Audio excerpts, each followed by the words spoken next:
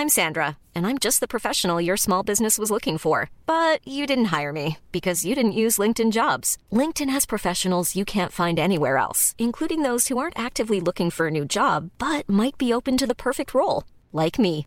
In a given month, over 70% of LinkedIn users don't visit other leading job sites. So if you're not looking on LinkedIn, you'll miss out on great candidates like Sandra. Start hiring professionals like a professional. Post your free job on linkedin.com/people today. Hey, it's Ryan Reynolds, and I'm here with Keith, co-star of my upcoming film, If, only in theaters May 17th. Do you want to tell people the big news? All right, I'll do it. Sign up now and you'll get unlimited for $15 a month and 6 months of Paramount Plus Essential Plan on us. MintMobile.com/switch. Upfront payment of $45 equivalent to $15 per month. Unlimited over 40 gigabytes per month. Face lower speeds. Videos at 480p. Active Mint customers by 531.24 get 6 months of Paramount Plus Essential Plan. Auto renews after 6 months. Offer ends May 31st, 2024. Separate Paramount Plus registration required. Terms and conditions apply if rated PG. There's never been a faster or easier way to start your weight loss journey than with PlushCare. PlushCare accepts most insurance plans and gives you online access to board-certified physicians who can prescribe FDA-approved weight loss medications like Wegovy and Zepbound for those who qualify. Take charge of your health and speak with a board-certified physician about a weight loss plan that's right for you. Get started today at plushcare.com/weight loss. That's plushcare.com/weight loss. plushcare.com/weight loss. Was that the racing trip you did when you decided not to race with your friends for that year because you got a better offer? So you had to drive to Germany all by yourself with nobody to talk to. So I sort of think that serves you bloody right. I know. But then one of us has got a car in the Porsche Museum with our name on the side of it, and one of us hasn't. So I suppose that's but then one of us is faster than the other one. Keep going. Keep going.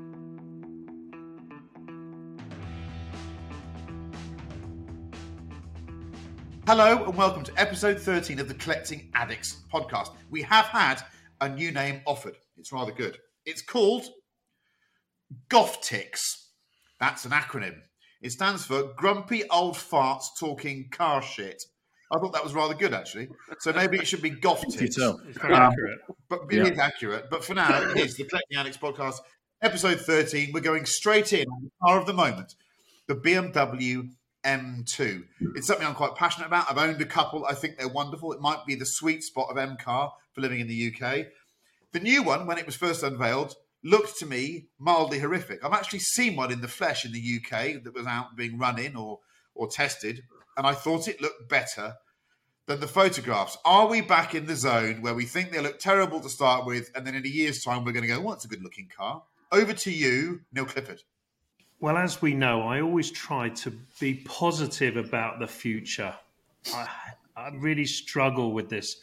The past is better. And someone said, Manish will tell me who said it, but I wrote it down, even though I don't know who said it. The arc of the moral universe is long, but it bends towards justice. I think it's Martin Luther King, maybe. I suppose my analogy is, we always think the new one maybe is not as cool as the old one until we get used to it. And I've made a little list. So, F12 to TDF, not as pretty, the TDF. 1M to the 2M. 993 to 996. We were always very critical.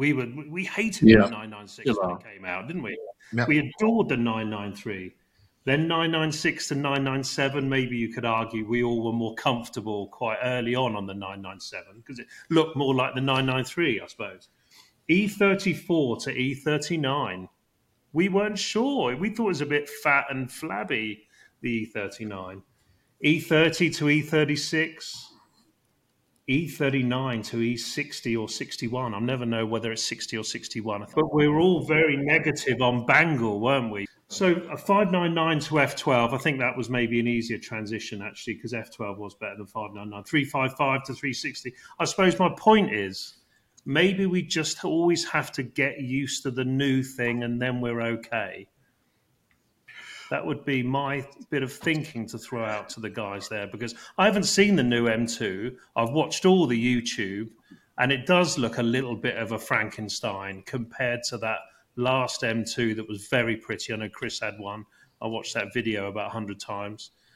maybe it is better. We just got to get used to it. As ever, such a reasoned response, Neil. I hope that acts as a kind of an ointment to those that have got very upset by this issue. Chris Cooper, what have you got to say?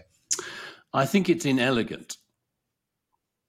And I think there's something about BMW right now which is not that elegant. That big electric bus thing that is it the XM, which was actually quite an interesting Citroen, but not a very interesting BMW. When I was in Sweden last year, is it a hybrid? It's a monster, is what it is. So, and I think it's just inelegant. I think Neil makes a cogent. There's some good examples in there of where Future and the Next was definitely better, and it reminds us, thinking that we are all grumpy old farts. We're actually not grumpy. We are all. I said last week, my favourite F1 race is the next one. I think we are all optimistic, very optimistic.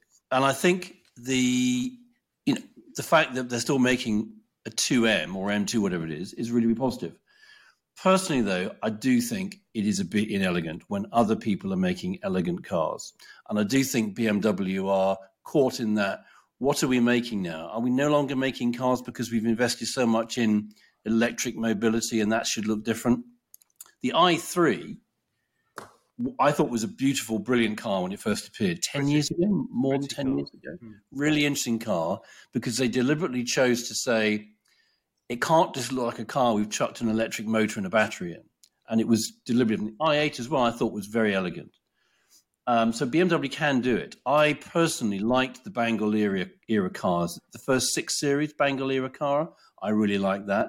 The E60, I had a 530 diesel when they first came out. I thought it was a lovely. See it now, I think it's just a lovely, pretty car. But this one, sorry, BMW. It got a lot of negative reviews at the time, though. It was, Some people and also didn't like it. The E60 was launched without. It was launched without a sports kit. The genius of Bangle was that he upped the percentage of people that added sports kits to 5 Series by about 80% because the car you couldn't look at it in SE spec. But yeah, so I think BMW can do it. But this one, I mean, I won't. We'll show it on screen. I've just got last week's Autocar with the front on. No, gone backwards. Manish, can you that's withering? Can you follow from that withering? No. I might have to wither a bit because for me, if this was a Hollywood actor, it would be Danny DeVito discovering the gym in his midlife and steroids at the same time. That's what this car is. It's little and lumpy, and it's just doesn't do it for me. They haven't grown on me. I have actually also, like Neil, watched you with a previous incarnation of this car probably 100 times, the green version, zipping around the track. It's the most, that's the closest as I've been to falling in love with this car, is watching you drive it very quickly. Its inherent aesthetics, though, I'm with Mr. Cooper. Nah. Edward? One thing that's changed a lot over the years is that I loved reading Autocar. You saw a few spy shots of these things, but when they launched it in a way they had control over the launch. And the first time you saw the images, they were shot perfectly, and pretty much all cars looked amazing when it was the first one coming. And now it's sort of teased out via social media, some spy shots. The manufacturers always, for some reason, choose wacky, and not in a good way, wacky colours to launch their cars, sort of gold. And BMW, I think they launched the X5 in some sort of sandy beige colour, which I always wonder. But that sort of powder blue M2 they launched it in, which the spy shots were terrible. I think it looks good. I think it looks good. That was a really terrible way of explaining it, wasn't it? But a little contradictory, yes. By the way, I did spec my M2 out, Chris, this morning just to have a look on the configurator, And these new cars still blow my mind. It's 73,500 quid. Yeah, Wow. that's a stat that we have to, that makes you swallow hard. I think my M2 comp was 42,000 when I bought it in 2020. So that's pretty much doubled in price. Yeah. Yeah. I just think that BMW is slightly stuck between a rock and a hard place, because I think it's trying it's always trying to reinvent itself in slightly brutal ways. And the Bangle era showed that it could do that, to get rid of the kink and to then go brutal. It worked for them. And they're sort of trying to do it at the moment, but they're either going not far enough or they're going too far. I still think, actually, the big SUV, even though it's ridiculous, is a better statement for them, because I think it just is so fuck you. It sort of works for me. And I can also see so many people that like that sort of shit. If you like an Urus, you're going to like the look of that thing, and that kind of proves the concept. The M2 for me is just, well, we are right to question whether this looks good or not, and I don't believe in doing so that we are being negative or being sourpusses like Neil says, because when the E46 M3 came out, no one went, oh, that doesn't look very good. Everyone just immediately went, that's a lovely looking car. That's exactly how it should look. So I think that's the way it works. The M2 it's an enigma though, because now what it isn't an M2, it's a short wheelbase M3. It weighs over 1,700 kilograms. Wow. And it can barely seat 4 adults. It's a massive, it's less than 200 kilograms lighter than my M2 CS, my M5 CS, which is a car with 650 horsepower that's massive. So they've obviously got some lead in there somewhere. I have to say, it's the first M2 I've not ordered, because I still think it's pretty complicated looking. Yeah. And it's got 20-something inch wheels that are pretty much lost in those massive rear hips. So that the wheel wells at the rear are enormous. I mean, it could take a 23-inch rim, I would have thought. I'm not allowed to say rim, sorry, wheel. Anyhow, moving on from our rant about the M2, which I'm sure is a great car to drive. Also, I'll add one other thing, because I feel like saying it at the moment, and that is that, as Chris pointed out, BMW is a bit confused between its electric message and its M department. I wrote a column about this, imagining the two sides of the BMW press office in Germany. There's the electric lot on one side that are all doing their thing, and then there's the poor sods that have to try and promote the M cars on the other side of the office. They are completely conflicted.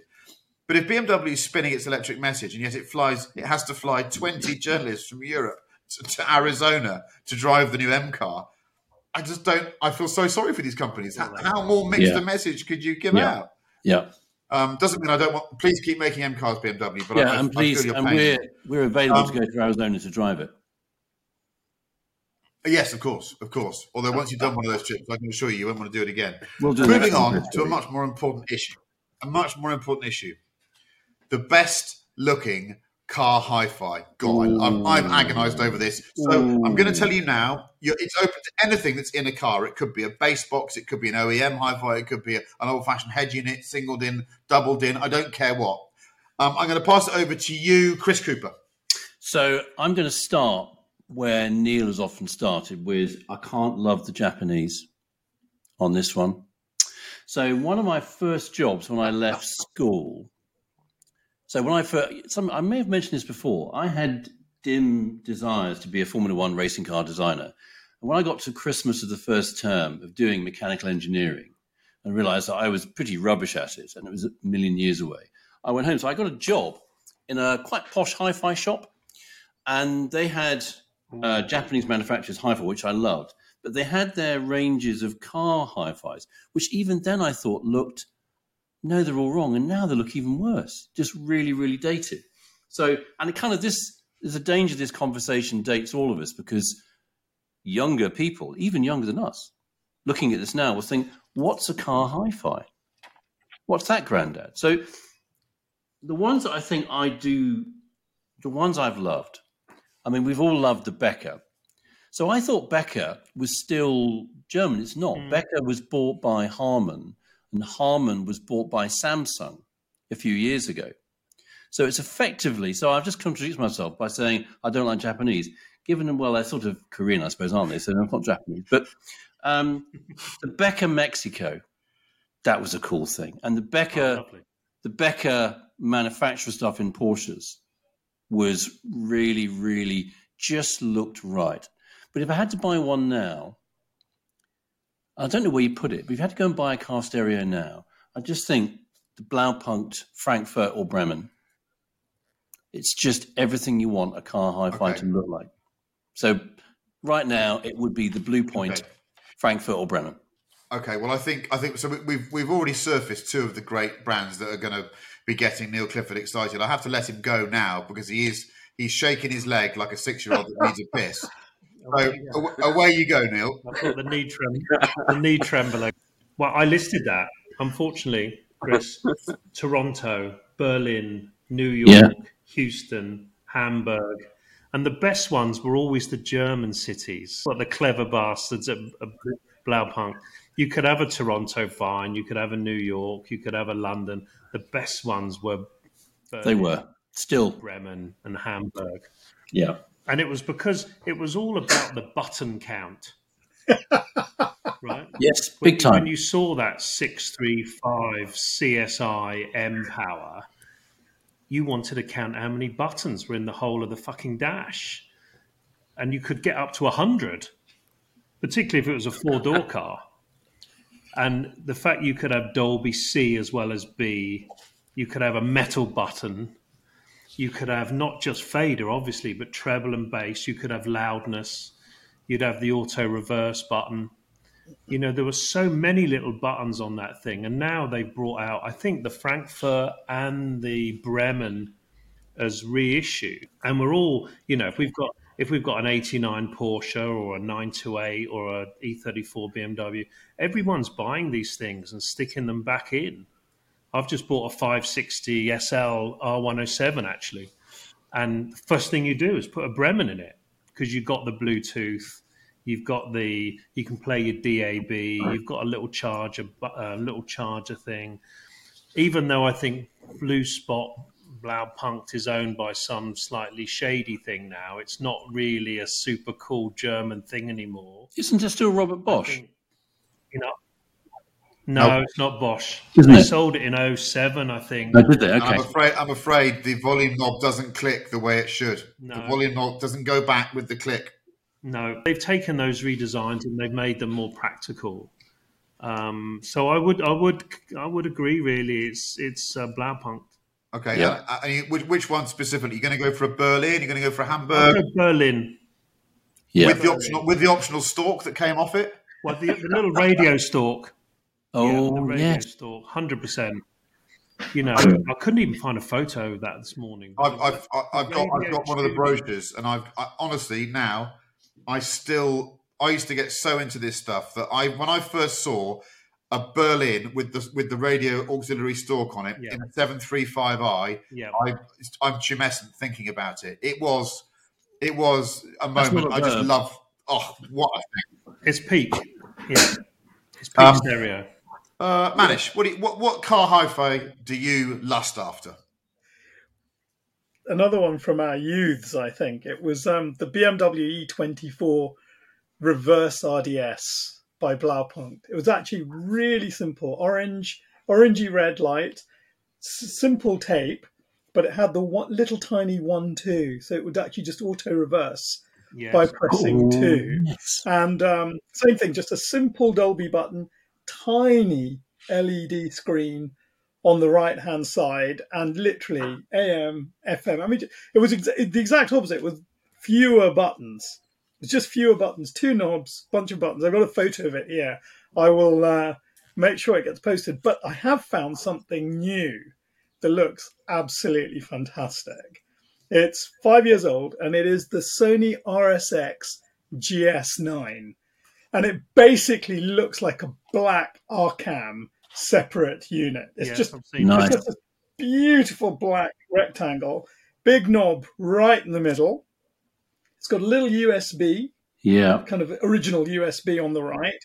And it's just got it's a DAB, and it just connects your device. And then the last little bit of lust, actually, I'd actually just like to buy one, not for a car, but just to put it on my desk.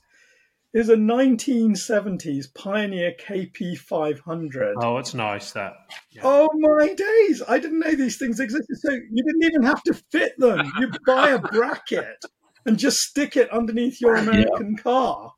And the eject button's the size of my head. It's just got these 3 huge buttons: eject, rewind, and fast forward. And what is the knob on? What's a dial on the right? It's as big as a Lamborghini speedometer. What is that dial? What is that dial? I'll have to look it up. They often had 2 dials because they had the tuning, but the one behind it would be bass or treble or fade. So this has got a treble, bass, and balance, a volume, a tune. No, but by dial, I mean it literally is a big rotary thing, and it goes up to 100 and something. And it literally, the other great thing is it's got a stereo and mono button. How cool is that? I just love it. I'm getting one. I'm looking that up straight away. Edward, what are you going to go for? Well, I was struggling with this, but now I've got quite a few. And so I think the best story is the McLaren F1 Kenwood with the weight, which you can go back and listen to the podcast that we did on that one. I just think that's just a wonderful story. Yeah, that's true. A modern speaker, which is the Bang & Olufsen tweeters raising out of the dashboards. I just think that's just such a brilliant design cue. I think they did them on Audis and Aston Martins, where they raised out of the dash. They popped and then there was when they launched the Ferrari 16M. Not many people chose this. Most people missed the 5-spoke wheels for some reason. I don't think they were available originally, but the car looks so much better with those wheels. But also, you could just choose to have the stereo replaced with an iPod, and you literally just place the iPod in the middle of in the middle of the dash where the stereo would go. And actually, as the design piece, that's all you needed, and then you just press the button and the iPod pops out. But my final answer is different to all of them, which was my probably first memory of driving something and realizing you didn't need any sound system, which was a Verde Silverstone with Koyo 355 GTS, which came in part exchange against a 993 Turbo at Porsche Centre, Swindon. And I went and visited my uncle who lived up on the Marlborough Downs, and I called him about 500 metres from his house and said, stand outside the front door and listen to this. And had the roof off the 355 GTS and just opened it up down the hill. That's better than any sound system in a car. The option of no stereo is a super niche and super cool decision, isn't it? If you're ordering a new car and you get that stereo delete like a CSL M3, I think that's a nice spec now. Yeah. I think the purists might love it, but in practical terms, it's just the wrong thing. There's a very well-known press car that's a 997 3.8 RS with the number plate HBY that Porsche GB love. I did the first 8,000 miles in Hebe because I drove it because I was doing some racing at the Nürburgring with Porsche, and that was my way of getting to and from Germany. I went there 4 times in 3 months, and it had no hi-fi in it. And this was before iPods really worked that well, and there was no streaming. It was an absolute nightmare. I had no aircon and no radio. It was devious, but I love the car. But I love tunes in the car. They're the most important thing. If you're worrying about the weight of a hi-fi. Was that the racing trip you did when you decided not to race with your friends for that year because you got a better offer? So you had to drive to Germany all by yourself with nobody to talk to. So I sort of think that serves you bloody right. I know. But then one of us has got a car in the Porsche Museum with our name on the side of it, and one of us hasn't. So I suppose that's but then one of us is faster than the other one. Keep going. Keep going. And, anyhow, moving on to car hi-fis. I think this is such a pet subject for me. The Becker I get, the Blaupunkts I get. I think moving a little bit later on, Blaupunkt went off the boil, I think, early 90s when they started doing the button quality reduced. There was something about when you pressed the button on the Toronto and the little red light came on in the middle. You know, there was some German that spent his life working on the action of that button, and it was all undone in the early 90s. They went for different finishes.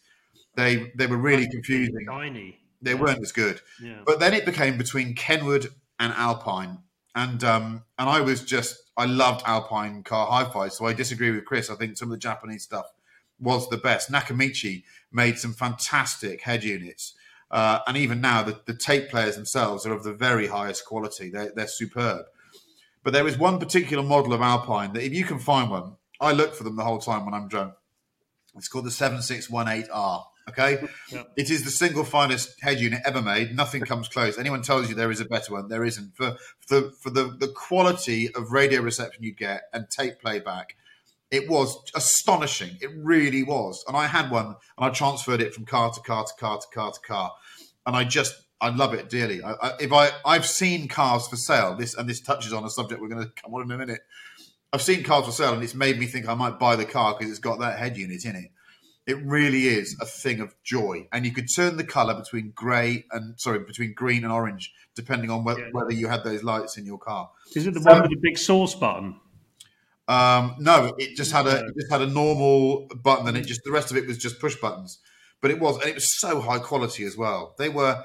I feel sad that the younger generations don't have these things to geek over, because it was another way of personalising your car, wasn't it? You could put your own head unit. You were stamping your own personal statement on your car. Now you just get the OEM hi-fi, most of which are extraordinary sounding. You know, if you've sat in a S63 coupe with the Burmester in it, there's nothing I've ever heard like it. It's outrageous, but it doesn't look as cool in the dashboard. Right. Do you remember the film 9.5 Weeks? Kim Basinger and Mickey Rourke. Yep. So he plays this currency trader with infinite amounts of money who lives, I can't remember where he lives. He lives, downtown in that great loft apartment. So just before he has his first wicked way with her in his minimalist apartment with identical suits, he's playing Brian Eno on Music for Airports, in fact, on his Nakamichi tape deck. And I think to slightly impress her, he reverses it and presses the button. The front of the tape deck comes out. It actually physically turns the tape 180 degrees and goes back in. That for me was sexier than any sex. It was the Nakamichi Dragon, wasn't it? The Dragon still is the one. I bought a Dragon 10 years ago. I'll bore you with this. I bought a Dragon. This will make you weep or make you laugh. I bought a Dragon 10 years ago because my late father had a collection of tapes, classical music tapes, and that's what he loved, that he used to play in his car. And my mother had put them in the loft. And I thought, what a lovely way to make myself look as interesting and as clever as managed would be to get these tapes out and start to learn about classical music, because I used to listen to it with my father, but I sort of gave up on it too early. So I bought the Nakamichi Dragon, and I confidently went around to the old dear and I said, right, I'm going to get those tapes out. And she went, throw them away. So I had a Dragon for about 2 months. I flogged it on eBay again because I had no use for it. There you go. Happy story for this recording day. Now, this next one is not meant to offend any of the manufacturers involved in making these products. This is just a personal position. And I could have my mind changed. And that doesn't mean it's a pitch for you to send me your gear. It is this. Should dedicated driving shoes be made illegal? Neil Clifford, I bet you've got a few. Look, I have a particular interest that no shoe should be made illegal. In fact, legal that you buy as many shoes as possible. If we're talking about shoe laws, I think it's about most people should have more pairs of shoes than they currently do. I think the average pair of shoes bought in the UK is 2 a year by men and 5 by women. And I think we could increase our country's GDP if we improve that by a significant number. Now, the driving shoe, I could bore you with a whole podcast on the driving shoe. I think that the specific driving shoe of the Pelotti or the Sparco Puma, I think they're all quite difficult to pull off. I have to admit to own the red Puma Sparco. No. But I don't wear them. You've really got to be, I don't know, a world champion rally driver to pull it off. I think if you're rocking up at Bicester Heritage Scramble in a pair of Pelottis or Sparcos, I think it's a tough look. Of course, if you do the Targa Florio like I did and come last with a big smile on your face and you wear your classically handmade Cecchio shoes, then it's a different matter. But the driving shoe of the 90s or even the 2000s was the Todd's loafer, right? Now, it was then overtaken completely by this trend of wearing sneakers everywhere and not buying anything else if you're a man. The loafer is coming back. And I think that's a very positive for people like me that, sells a lot of shoes as part of his job. So the loafer, the Todd's loafer, which is super chic, a bit Steve McQueen-y really, or in fact the car shoe, which is a brand owned by another big Italian company I won't mention. The car shoe is a very chic little loafer. So if you're going to do driving shoes and you don't want to wear a sneaker, get yourself a pair of car shoe or a pair of Todd's. But please, let's not make any shoes illegal, Chris. Okay, I'm sorry about that, Neil. And I understand your best interest. That was actually, I just, without realising, that's obviously your area of expertise. You've just broken it down for us. Manish, how do you want to follow that? So I did actually, many years ago, own a pair of Todd's loafers, and I can absolutely vouch for what Neil said. That it's the little grippy bits on the heel. You can just rest your feet. I'm wearing a pair. Beautiful, absolutely beautiful. So the ones I had those, the little dots on the heel that just went round the corner. They were the Gamino. Just the most they were the most beautifully comfortable shoe. But and I agree, probably shouldn't be made illegal. But I have to say, when researching this, I found that video of Senna driving the NSX around Suzuka, and they had a camera in the footwell. Yeah, and he was wearing a pair of burgundy loafers, but without the penny, without the what do you call that bit where you put the that sort of T-bar? Because they were just completely plain. But they were completely plain, so they had no sort of bar. They just had literally the top stitch. Very, very low bar. Little John Lobb loafer now does that, yeah. Well, so he basically had these with fabulous white socks, because that's what people, I guess, in the late 80s and early 90s.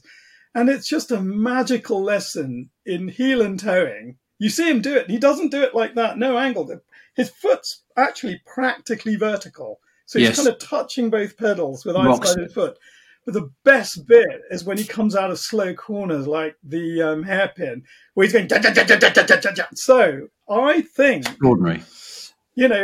If Senna was around now and he was walking around in a pair of burgundy loafers without the penny bit in them, white socks and half-mast jeans, I think he'd still look cool. So we won't. I think Senna can wear it. He could do it in a pair of Hunter Wellies, though, couldn't he? And he'd be fine. He probably could, actually. Well, I think the more unlikely the footwear, the cooler it would be, isn't it? Yeah. Chris Cooper. So I'm sort of where I think you're coming from, Mr. H, behind the question, although I agree no shoes should be made illegal. The question in my mind is, do you mean shoes for driving? Because driving shoes suggest shoes for driving. And the difficulty, and there are lots of things to do with cars that potentially fall into this trap. People who turn up or drive to track days with their race suit on. That's sort of in this category. So a shoe for driving, if you're just driving your automatic family car, you could drive in any shoes. You don't need a shoe for that. I think what is meant by driving shoes or a shoe for driving is when you're going to get on a bit, you're going to make a bit more progress. And yes, if it's a three-pedal car, because not all three-pedal cars these days, manual gearbox cars, the pedals aren't necessarily positioned for heel and toeing. And the brake pedals can be too soft, so you can't use the brake pedal as a fulcrum to blip the throttle. I still think wearing a racing boot or something that is trying to pretend to be a racing boot is a bit pretentious.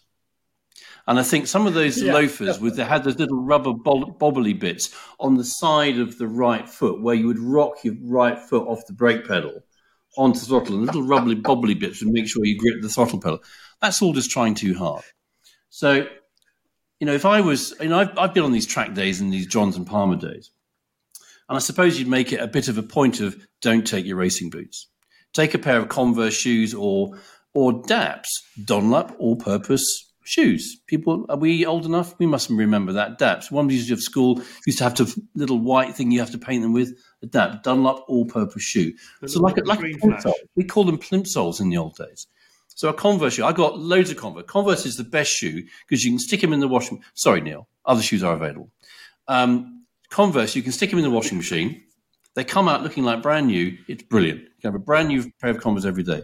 So I would wear and something like a Caterham, where there's not much room in the bottom of the foot pedal, you need a small, narrow, thinner shoe. You couldn't wear trainers or sneakers. It's all about the narrowness. You're right, yeah. I think it is, yeah. So I wouldn't make driving shoes illegal. What I would do is to say, if you feel tempted to wear a driving shoe, be prepared for the sort of the silent but significant judgment going on in the minds of people who would watch this podcast, for example.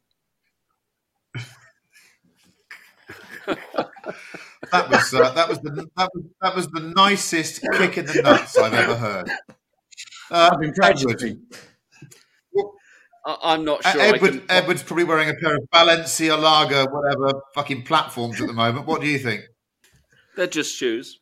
I'm not sure. One thing I definitely don't want to do is by the time I get to the car to start driving it, is to want to change shoes. So it's the choice of shoe you leave the house in the morning needs to just work. I'm going to need to be very careful I don't offend anyone here, but hopping out of a 360 Modena with a Scuderia Ferrari hat on and shirt on and a pair of poorly fitting jeans and some red Sparkos on, I might be walking the opposite direction. Apart from that, all shoes are allowed. do visit Harrods or Selfridges to buy your shoes. Here's a cool fact. A crocodile can't stick out its tongue. Another cool fact, you can get short-term health insurance for a month or just under a year in some states. United Healthcare short-term insurance plans are designed for people who are between jobs, coming off their parents' plan, or turning a side hustle into a full-time gig. Underwritten by Golden Rule Insurance Company, they offer flexible, budget-friendly coverage with access to a nationwide network of doctors and hospitals. Get more cool facts about United Healthcare short-term plans at uh1.com. There's never been a faster or easier way to start your weight loss journey than with PlushCare. PlushCare accepts most insurance plans and gives you online access to board-certified physicians who can prescribe FDA-approved weight loss medications like Wegovy and Zepbound for those who qualify. Take charge of your health and speak with a board-certified physician about a weight loss plan that's right for you. Get started today at plushcare.com/weight-loss. That's plushcare.com/weight-loss. plushcare.com/weight-loss. I think I've got to be very careful here. I don't mean to. I think anyone should be able to wear anything they want, and I look like stick of the dump most of the time. But I suppose I've always had a slight aversion to the dedicated driving shoe because I find the presentation of that garment to other people quite tricky. I don't know what it says about you. Yeah, it could actually say really nice things. It could say that you care about your driving, that you love the fact that you can combine your passion with something that's sartorial. I like all that, but I suppose maybe the reason why I find them a bit icky is that I haven't got the confidence to wear them myself. That might be it. But I think there's something glorious about happening across a product that wasn't intended to work for something that does happen to work for something. You know, we've all got little cheats in our lives. They used to be called cheats. They're now called life hacks, which is a phrase I find quite tricky. But I think one of the greatest life hacks of my life is finding stuff that works in cars. You know, finding a chocolate bar that fits in a particular cup holder that you like in your favorite car. Finding a space in a car where your mobile telephone used to fit perfectly. All of these things. And I think also finding a shoe that did everything for me. And I found it about 20 years ago. It was made by Onitsuka Tiger and it's called the Ultimate 81. They don't make many anymore, sadly. But it had a rolled heel. It was narrow enough to be able to fit in the footwell of a Caterham, but you could stand around in a photo shoot and your foot wouldn't get cold in winter. It just did everything. To the point where I must have bought 50, 100 pairs of something in my life. I still have a 20 pairs left because every time I see one on eBay, I buy some.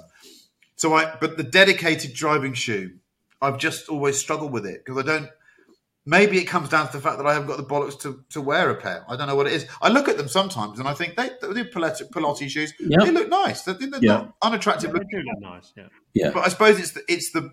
I think racing gear belongs at the racetrack. Race garments belong at the racetrack. Yeah. The one group of people that would not wear a pair of racing boots away from a circuit is the professional racing driver. They leave it there. Yeah. They all, Sebastian Loeb, the moment he was out of the rally car, would probably put on a pair of loafers. That's what he would do. And I believe that Senna as well.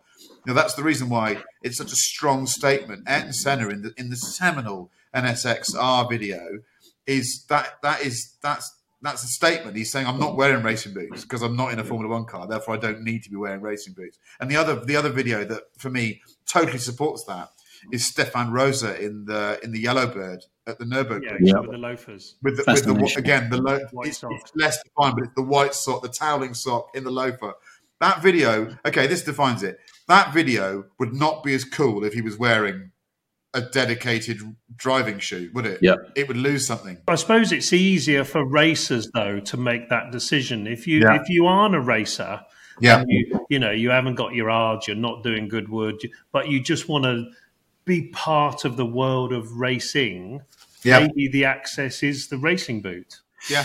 Okay. And I posed the question not because I have a massive allergic reaction to it. I don't want to offend people, but it's just something I've never quite understood, and I now understand it better. This is like therapy, isn't it? You're right, Neil. I think track days are they continue to be really, really popular, and more people want to go on them, and it's clearly a very sensible thing to do, to have the right kind of footwear when you're driving a road car or something like that on a track day. And a racing boot would be really, really sensible to have. Nobody would sort of sniff at that. And you might even pop out on the petrol station on the way backwards and forwards still wearing that, thinking, I don't want to take another pair of shoes with me, rattling around in the boot when I'm blasting around Silverstone.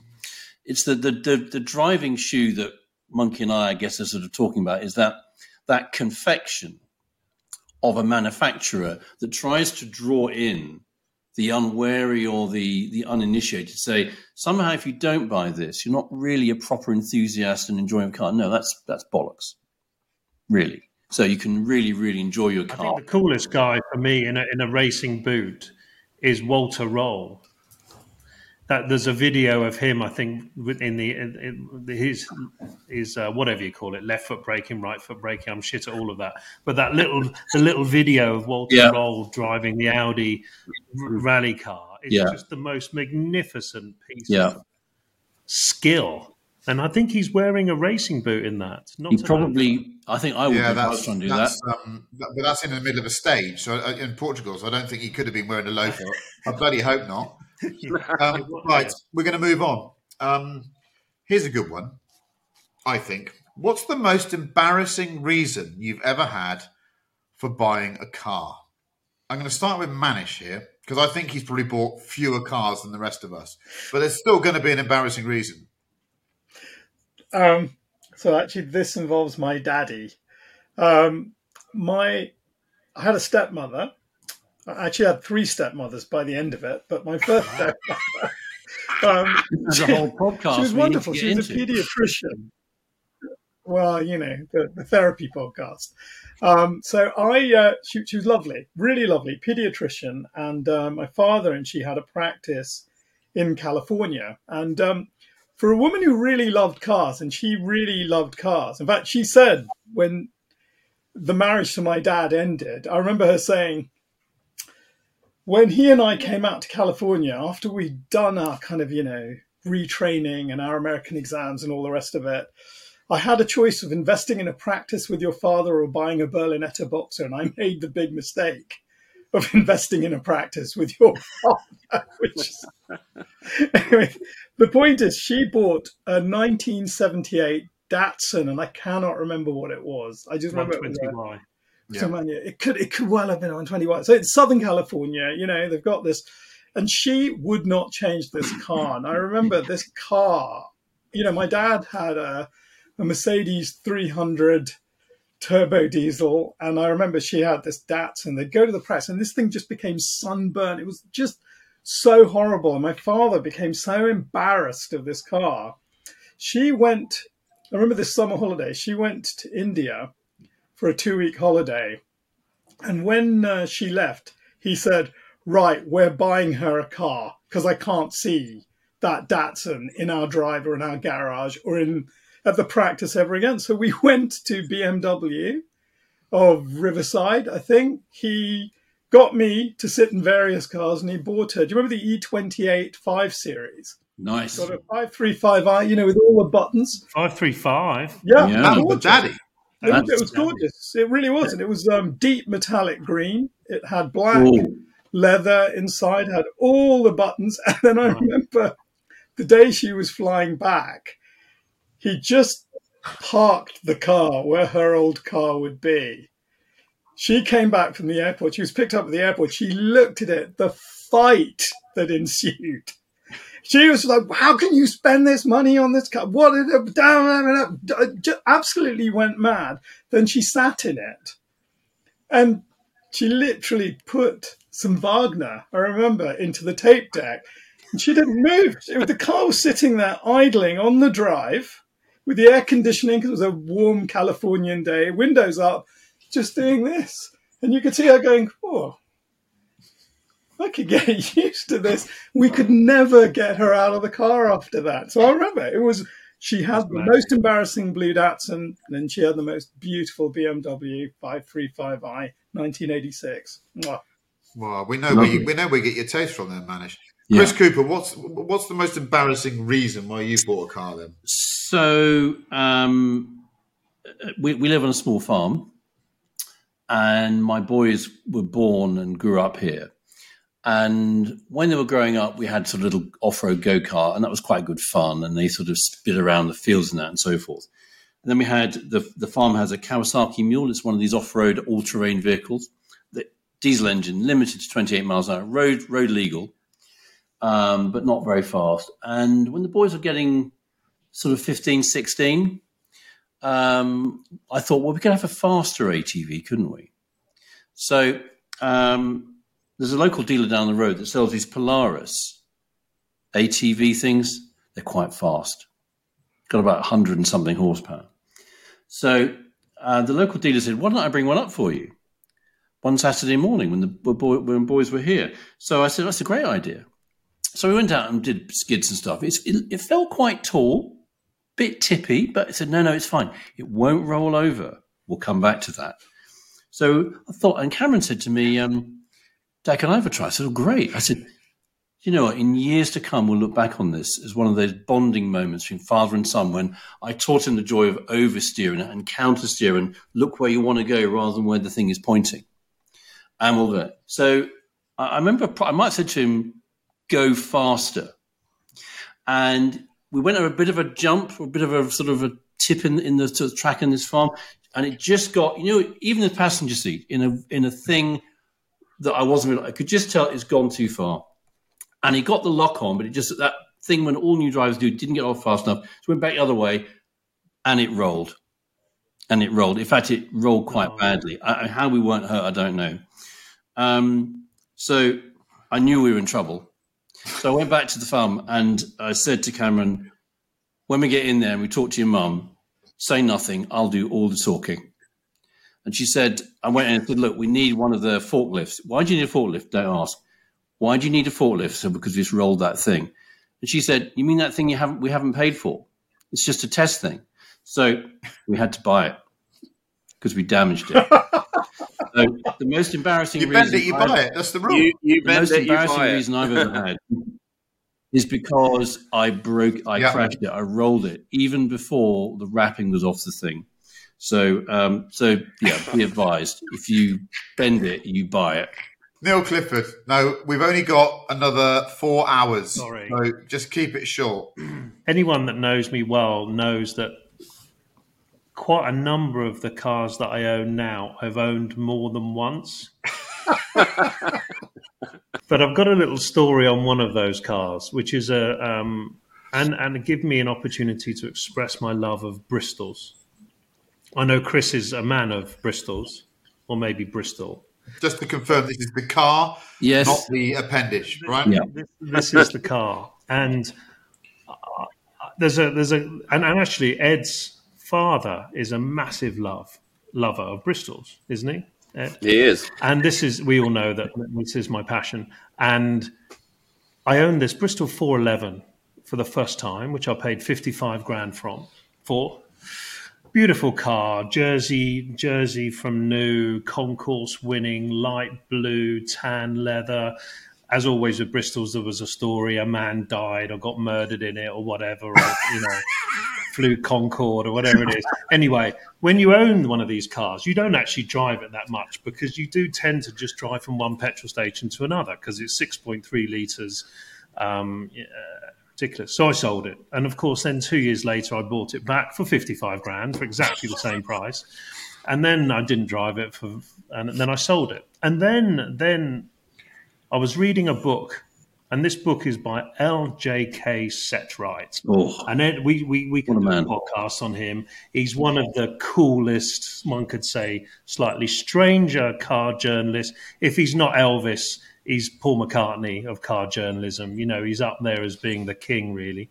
And I'm going to read this little quote, because this little quote in the book, and it's the most beautiful book, is why I then went and bought the car for the third time, for 55 grand, of course, always the same price.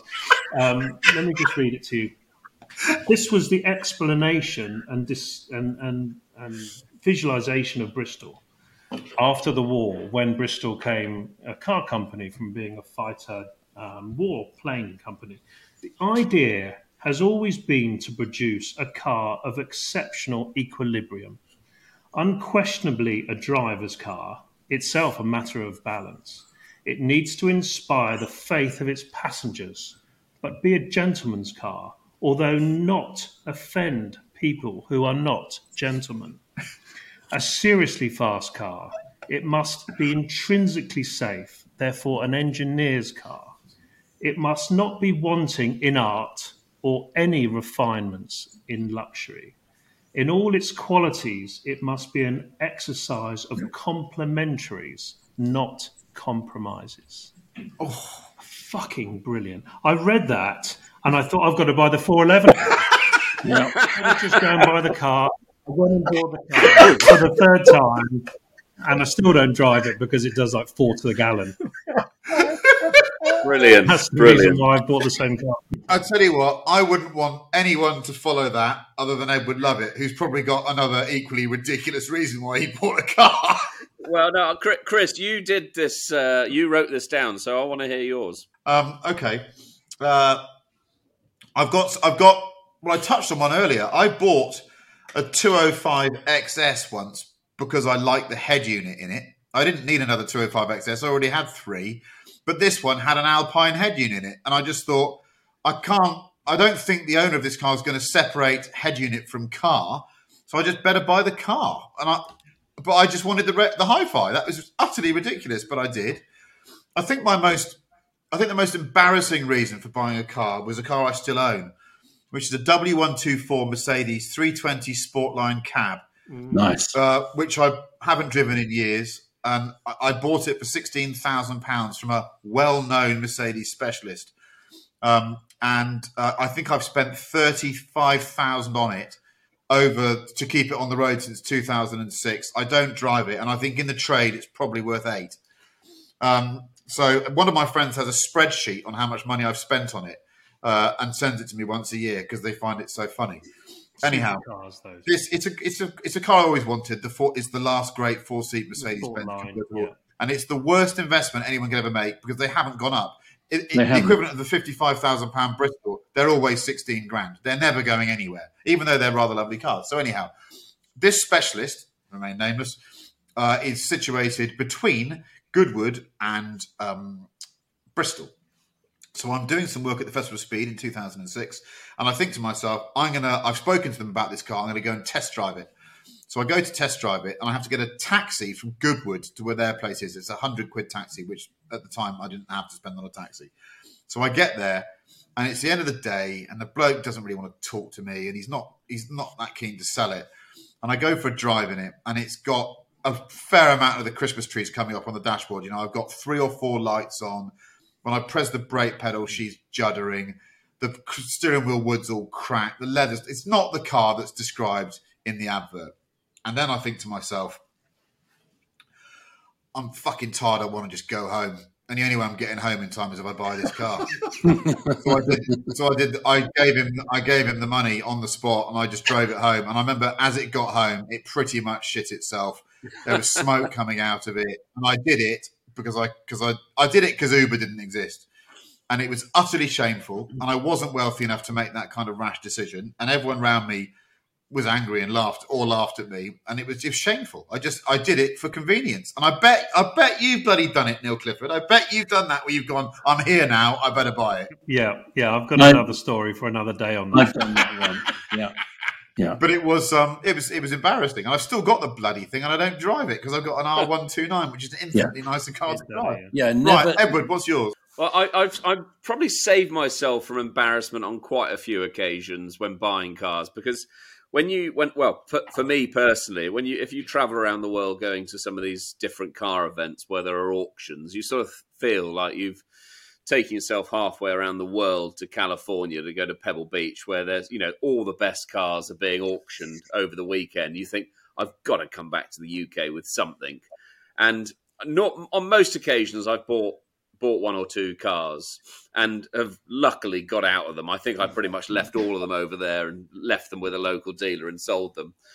But there could have been some very embarrassing stories, because I was fortunate enough to be underbidders on many of them, which I would be underwater, as I think is the terminology you would use today in the trade.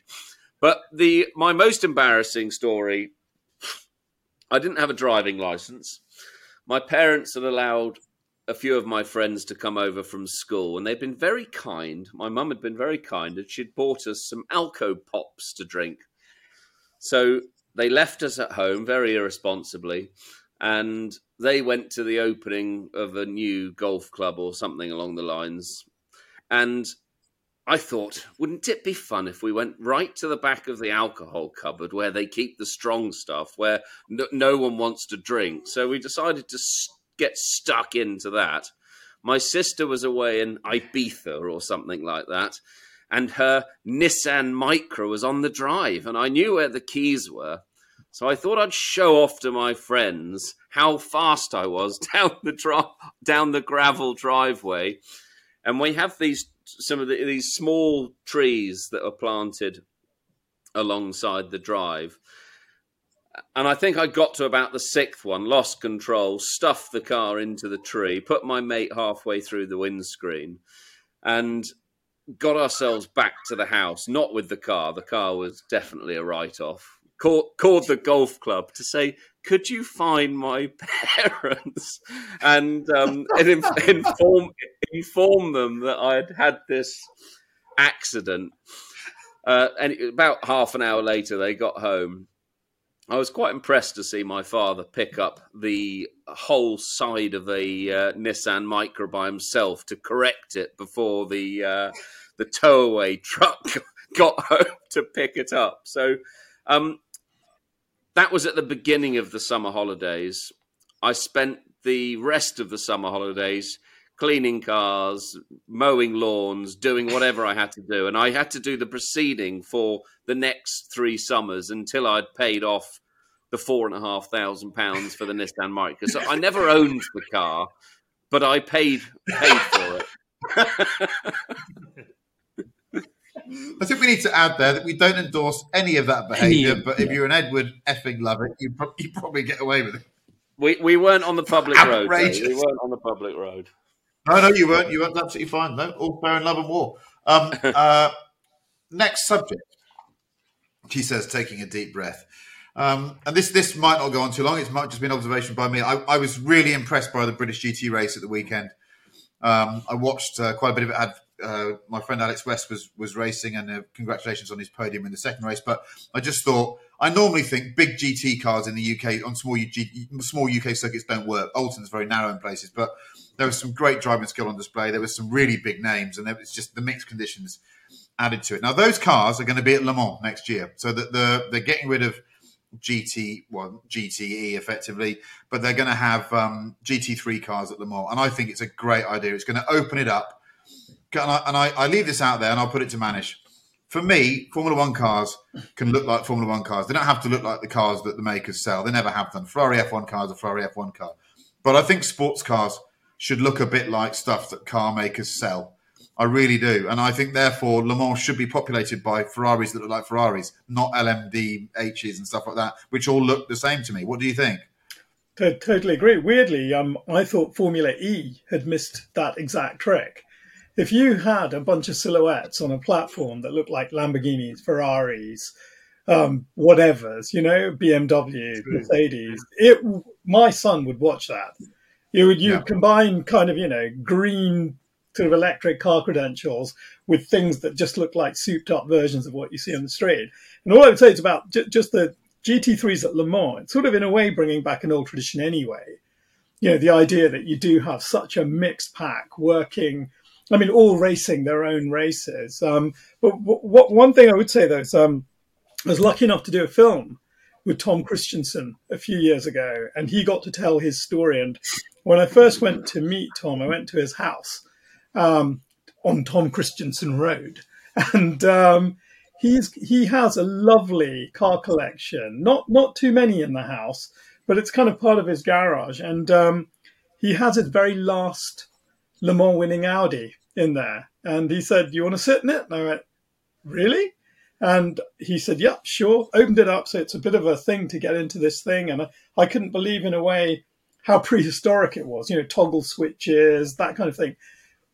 But when I was sitting in there so low with the windscreen, like a fighter jet, quite far away from me, he said, "Do you know what it's like driving this thing at night at 350 kilometers an hour?" He said, "I'll tell you the hardest part I find when it comes to really driving at Le Mans." He said, "The speed differential between us and the lower classes is so great, sometimes 100 kilometers an hour." And he said, "But what people don't understand is it's not like Formula One. You can't wait till you get to the corner and then get the guy after the corner in the next corner." He said the speed differential between us and some of the lower formulae could be 10, 12 seconds a lap. You could lose 4 seconds, 5 seconds if you let him get into that corner. So the imperative is just to keep overtaking. Yeah. And that would be my only teeny tiny worry about a huge swarm of GT3 cars with these massive beasts on exactly the same track. Are these people going to see the big beasts, especially at night, and just get out of the way and stay in their own races? That's my only teeny tiny caveat. So there had to be a change. So many of you listening will know that, there are this year at Le Mans, there will be as Chris has said, these GTE cars. They used to be called GT2, and they pretty much look the same as GT3 cars. And for the last 4, 5, 6, 7 or 8 years, there's been a debate going on in the sport and with manufacturers as to why we've got both. The basic differences are the GT3 cars are less sophisticated, got a bit more power, less aero, less sophisticated suspension. GT3 cars now from a manufacturer cost about £500,000. They're quite expensive. A GTE car, GT2, is going to be over $1 million. And the numbers have been getting lower and lower and lower because there are fewer and fewer teams or individuals who could fork out and run these cars. So there had to be a coming together of categories. So GT2, GTE has basically gone. And GT3, which British GT Championship runs, lots of national and regional championships have run, has now appeared. You kind of think that, isn't it all getting slower? But it isn't. So I did a little bit of Googling this morning with my son Cameron and looked back at the last 20 odd years at Le Mans. So, because there have always been the speed differential. So go back to 98. The last year, I think, when the McLaren F1 GT car, it was a GT1 car. So GT1 was the original GT category going back 20, 25 years. So that pole time was a 3 minutes 50. Following year, 2010, roll through 10 years, the Aston Martin DBR9, its pole time was a 3:55, so a little bit slower. Tracks change a bit, but I don't get much. Roll forward to now. So last year, the pole time in GTE, not Michael Fassbender, if those who've watched it probably worked out it wasn't him, was a 3:47. So faster than McLaren F1 went 20 plus years ago. The GT3 cars, I think, will be faster still because it'll just turn the wick up a bit. The good news is there are lots of teams who run them, lots of drivers who understand them. Big difference to the cars is the GTE cars have no anti-lock brakes, no traction control. The GT3 cars have traction control, have anti-lock brakes, which is why the AMs can drive them in the wet and so forth. It makes it a bit more accessible. So I think it's generally a good thing. It will be interesting to see whether LMP2 survives or whether the hypercars and the Le Mans hybrids and GTs will basically be the one. So on balance, I think it's a good thing. I totally agree with Chris. I think for me, it's partly about shapes. I just want to see cars that look like cars. I want to see Ferraris like Ferraris, Lamborghinis like Lamborghinis. And GT3 has always been, it's just a fantastic marketing zone for those car makers. And the fact they've stuck by it and invested so much money in the last 15 years, Stefan Rattel deserves a huge amount of credit for the sport he's built there with all these national championships. Yeah. And I'm excited by the idea. There's always been big speed differences. And I get Manish's point when he's talking about Tom Wilkinson, obviously the greatest of them all. But surely the art of being a great endurance driver in a fast car is not tripping over back markers. And I think the difficulty of the sport is that there's now enormous pressure on young drivers to get through traffic quickly. That's where you make the difference. You don't make the difference in the pits. You make the difference in traffic, which is the most dangerous place to do it. And obviously that's created some massive, really difficult shunts. I mean, that one that Alan McNish had was just enormous. And you just think, as someone who raced, I just thought to myself, why? Why couldn't you just wait at a corner? The answer is, if he'd waited a corner, he'd have lost 3 seconds, and the team would have been on the radio going, why did you lose 3 seconds? Le Mans is the best motoring event from 89. Yeah. So Jag win, Mercedes, McLaren F1, GT1 Porsche, Peugeot, the whole Porsche era, the Audi era, the Bentley thing. I mean, there's nothing better than midnight or even 5 a.m. is even better, actually, at Arnage with your mates, seeing the big bollocks that those guys have doing that. I've slept in my car, I've camped, I've had posh hotels, shit hotels, I've had a jar of honey thrown in the window of my 205 GTI. I've been arrested. I mean, everything goes on. What goes on in Le Mans stays at Le Mans. But it's fantastic. And this year I'm going twice. So you've got the 100 year, the proper event, and the classic, which, is because of COVID, it's happened last year and this year. So I'll be there in mid-June and then end of June. It's fabulous.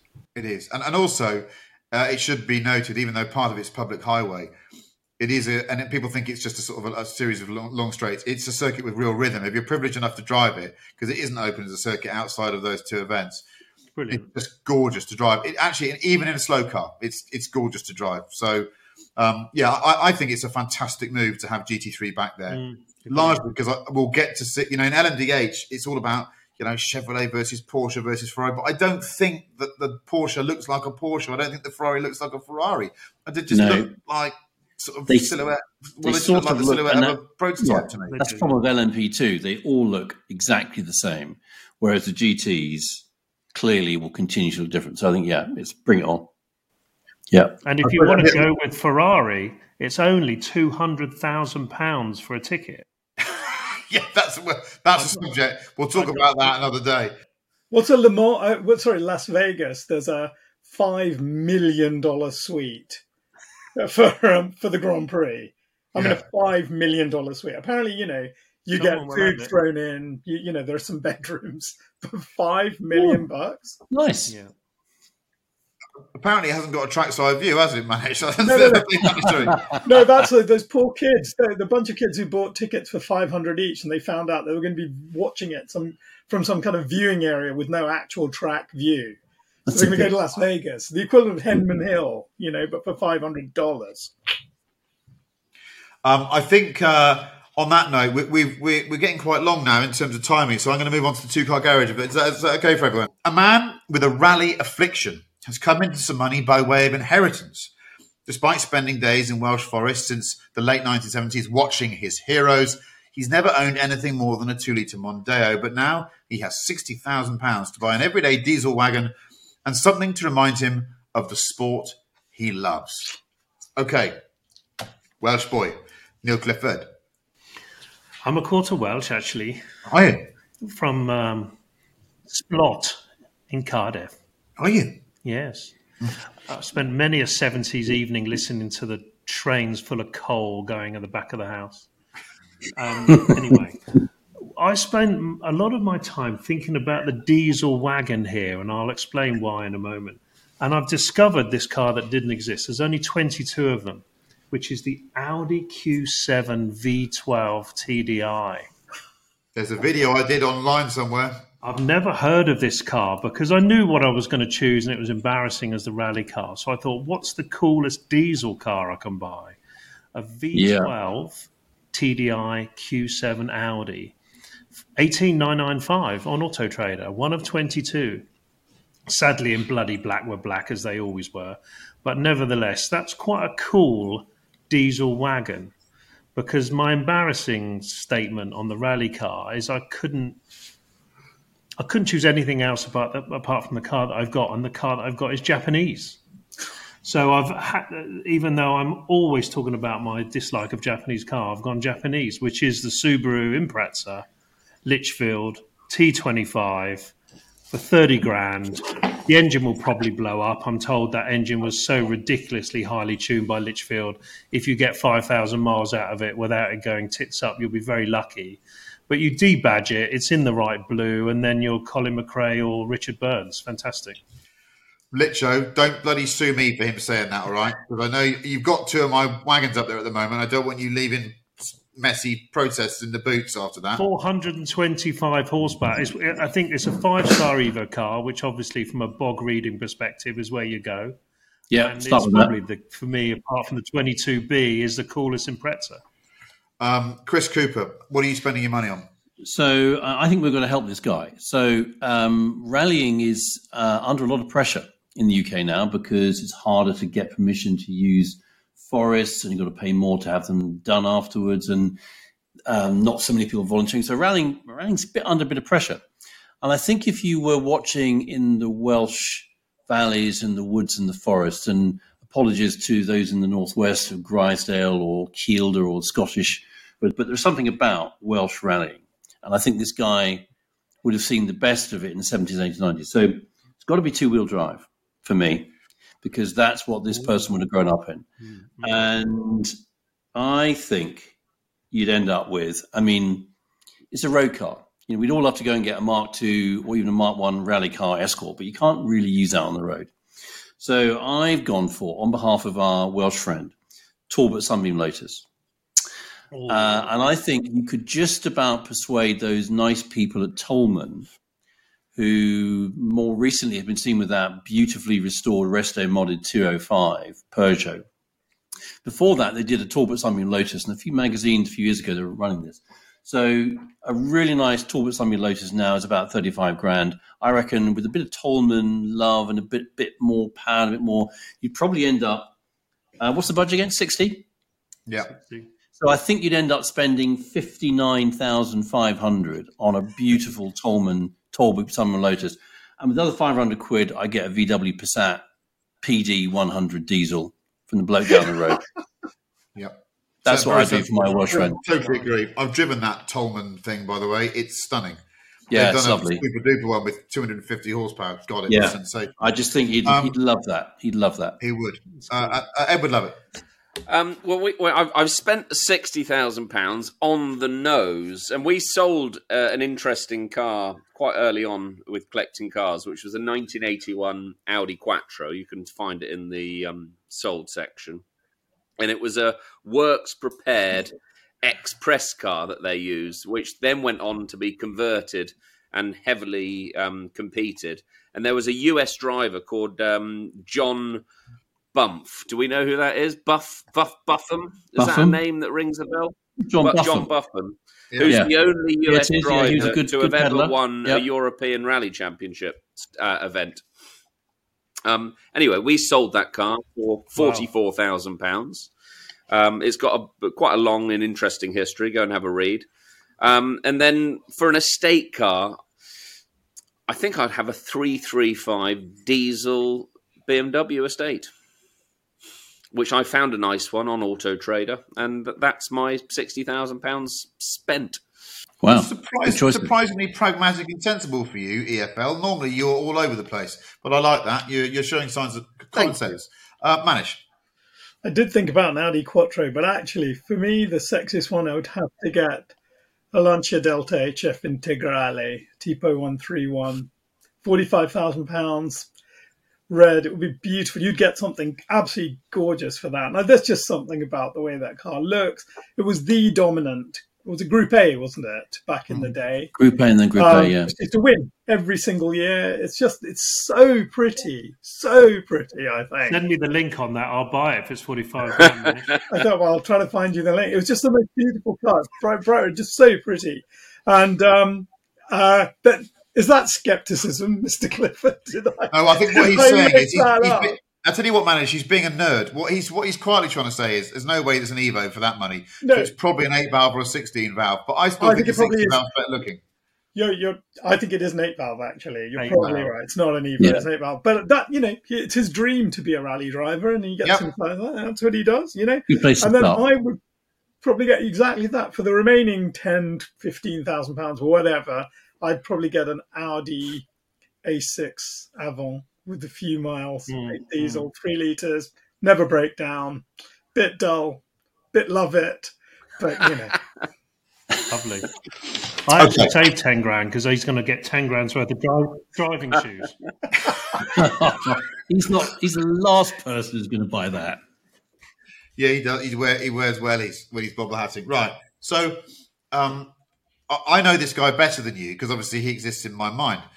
And I know for a fact something that you don't know. And that is that he's a massive fan of Terry Cabey. Terry Cabey is he's just a lovely man who is he's a genius rally driver, UK rally driver he was so close to being a big world name. But if you go on to YouTube and you look at the 1982 Welsh Rally Sprint, a brilliant event. Go and watch these videos. They took a side of a mountain and they used to go up to the top and then they'd get timed and then they come back down again. And that was it. It went on telly.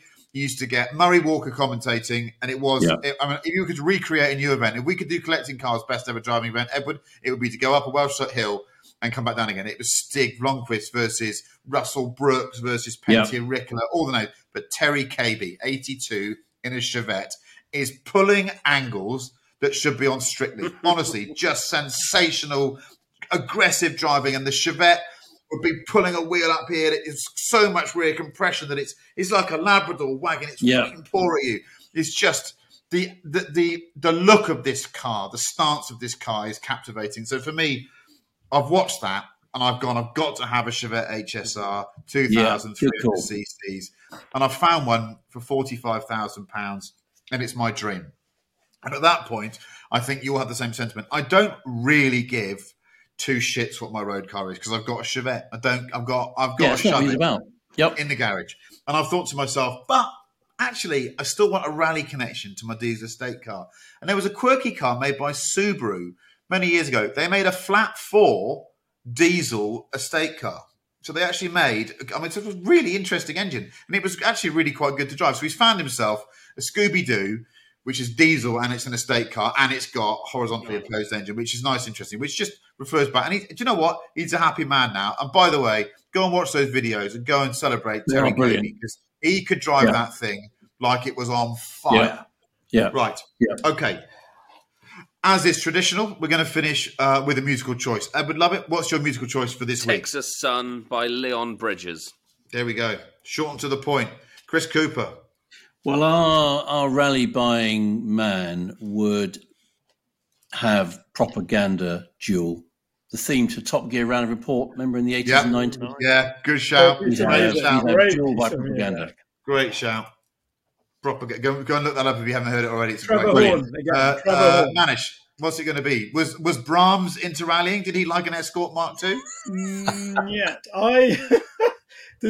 this isn't a rallying connection, but I actually thought the Jimi Hendrix version of All Along the Watchtower, going back to our With Nail and I days. And remember those words? Scrubber, scrubber. They love it. Go on, throw yourself into the road, darling. It's just great. Okay. Neil Clifford, what's your tune going to be? I think the car is the only acceptable place, unless you're in a choir, that you sing. Yep.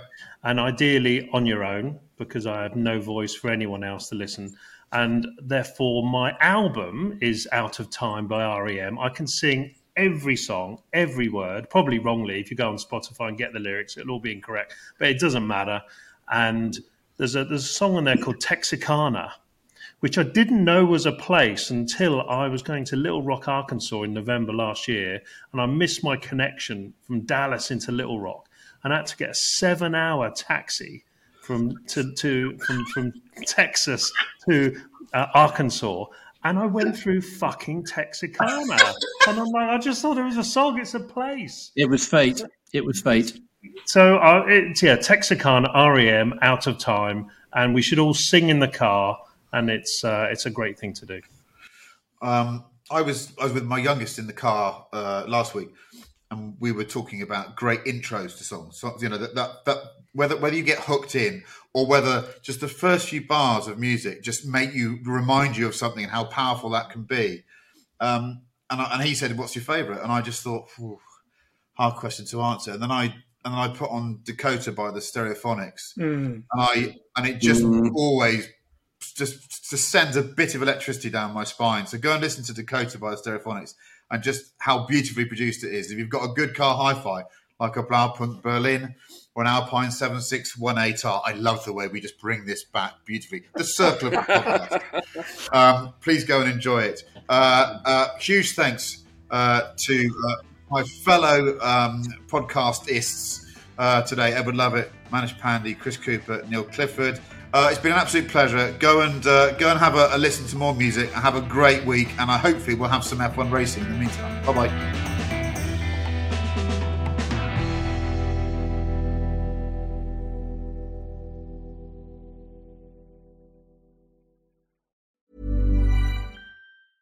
Even when we're on a budget, we still deserve nice things. Quince is a place to scoop up stunning high-end goods for 50 to 80% less than similar brands. They have buttery soft cashmere sweaters starting at $50, luxurious Italian leather bags, and so much more. Plus, Quince only works with factories that use safe, ethical, and responsible manufacturing. Get the high-end goods you'll love without the high price tag with Quince. Go to quince.com/style for free shipping and 365-day returns.